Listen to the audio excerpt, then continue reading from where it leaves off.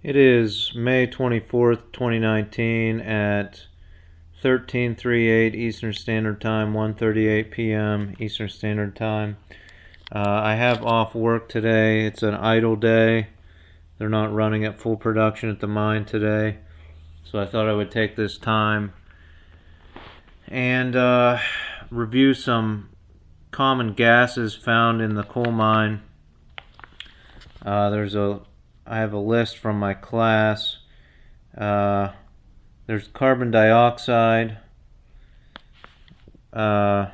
which is colorless, odorless, tasteless, and low concentration. Carbon monoxide, colorless, odorless, tasteless, poisonous. Nitrogen, colorless, odorless, tasteless. That makes up 78% of air. Hydrogen is colorless, odorless, tasteless. It has the explosive range from 4.1% to 74%.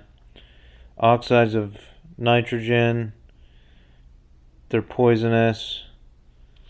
Methane, colorless, odorless, tasteless, explosive range from 5 to 15% of the air. Hydrogen sulfide is poisonous, colorless, smell of rotten eggs, explosive range from 4.3 to 45% of air. And then of course there's oxygen, which is colorless, odorless, and tasteless. So those are some of the gases found in the coal mine.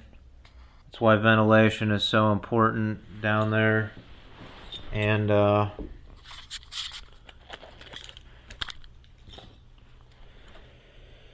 just wanted to review through some of those. I know earlier in the week I talked a little bit about living under an illicit government, and I do want to get into that next week. As you can tell, towards the end of the week I expel a little bit about personal, well, not personal, but things that are on my mind, or things that I'd like to clarify or change in the world. So before I get into how we may be living under an illicit or illegal government, I'd like to propose a way to change things for the better, to make a better democracy, make it more democratic, so that you don't end up under this situation again. And I'm a big proponent of eliminating the Electoral College. And I think that you could do that, but I think our voting system is screwed up in the first place. I mean, you have to vote during normal business hours on a Tuesday usually. The polls are sometimes open late for working people, but if you have to work late, you're not going to be able to make it to vote. And you don't want to take time off during work to vote. So I propose a better system for voting.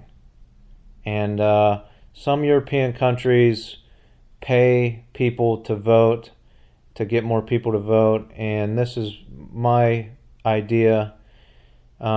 Basically, you pay every person $5 to vote. Now this $5 covers postage and printing costs of this system to vote.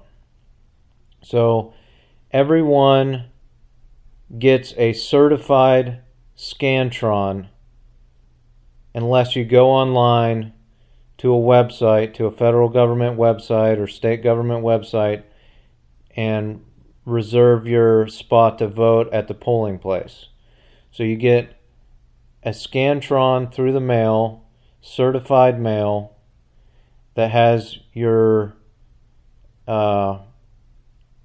candidates, or it might be just a Scantron with a separate page that has the candidates, and you correspond to a Scantron. The reason I say Scantron is most people went to public school, had to take standardized tests. Just about everybody knows how to use a number 2 pencil to fill out a Scantron. So why this system isn't in place already, I don't know. You don't really need fancy voting machines. You just need Scantron sheets. Leaves a paper trail, and most universities have their own Scantron machines, So they're able to double check. So you have a check system with the government, and you have a check system with private citizenry through the universities and things like that. So, like I said, everyone is scheduled to get every adult of voting age is scheduled to get a certified Scantron through the mail. And we have certified mail, we have regular mail, and even regular mail, it is a felony to open somebody else's mail. So with certified, it means it comes to the doorstep and it requires a signature from the actual person. They might even have to show ID, or just their signature alone says, I am this person. So they leave a tag on your door if you're not home when the certified mail comes, and you have to go to the post office and get your certified letter. So these Scantrons come through certified mail. If you go to a website and say, I'm going to make it to the polling place, I'm able to make it to the polling place, I'm going to be there to vote, you don't receive the Scantron through the mail. And you get $5 for voting. Now, those that vote at the polling place will use their voter ID number through the voting board, their voter ID number, to vote, and then on their tax filing at the end of the year, they fill in their voter ID number, and in their tax return, they receive $5 back on their tax return for voting. Those that get the certified Scantron will be required to fill out their state identification number from their state picture photo ID on the Scantron. They fill it out and send it back, prepaid postage, to the address that it's supposed to be collected at. So those people at the end of the year will not qualify for their $5 in their tax return, because the postage and printing costs were absorbed, with the Scantron system and the certified mail system. So if they try to put in their voter ID number on their tax return, you could have a database that cross-references their ID number and says, no, we received a Scantron from you, so you do not qualify for your $5 payment for voting at the end, at the tax filing season and your tax return.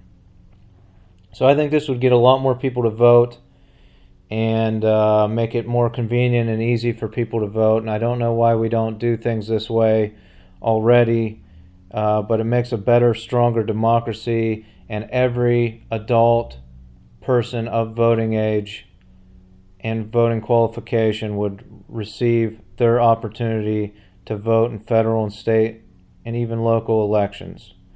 The final thing I wanted to close with is the other way you could make a stronger democracy is, I was in a fraternity when I went to college, and we voted on the top 5 officers for our executive board in the fraternity. But even if you voted on most fraternities at least vote on the top 4 officers, which are vice president, president, secretary, and treasurer. And then on each chair position, we voted those people in as well.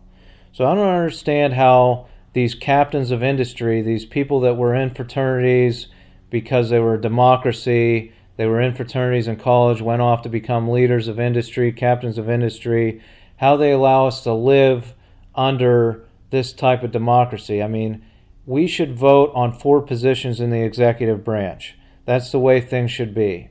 We should vote on president, vice president, secretary of state, and treasurer. We should not just vote in a king and a vice king and let them appoint all positions in the executive branch. It's absolutely ridiculous, and I don't know how you can go off and fight wars in other countries to say we're the best, strongest democracy in the world if you don't vote on 4 officer positions in the executive.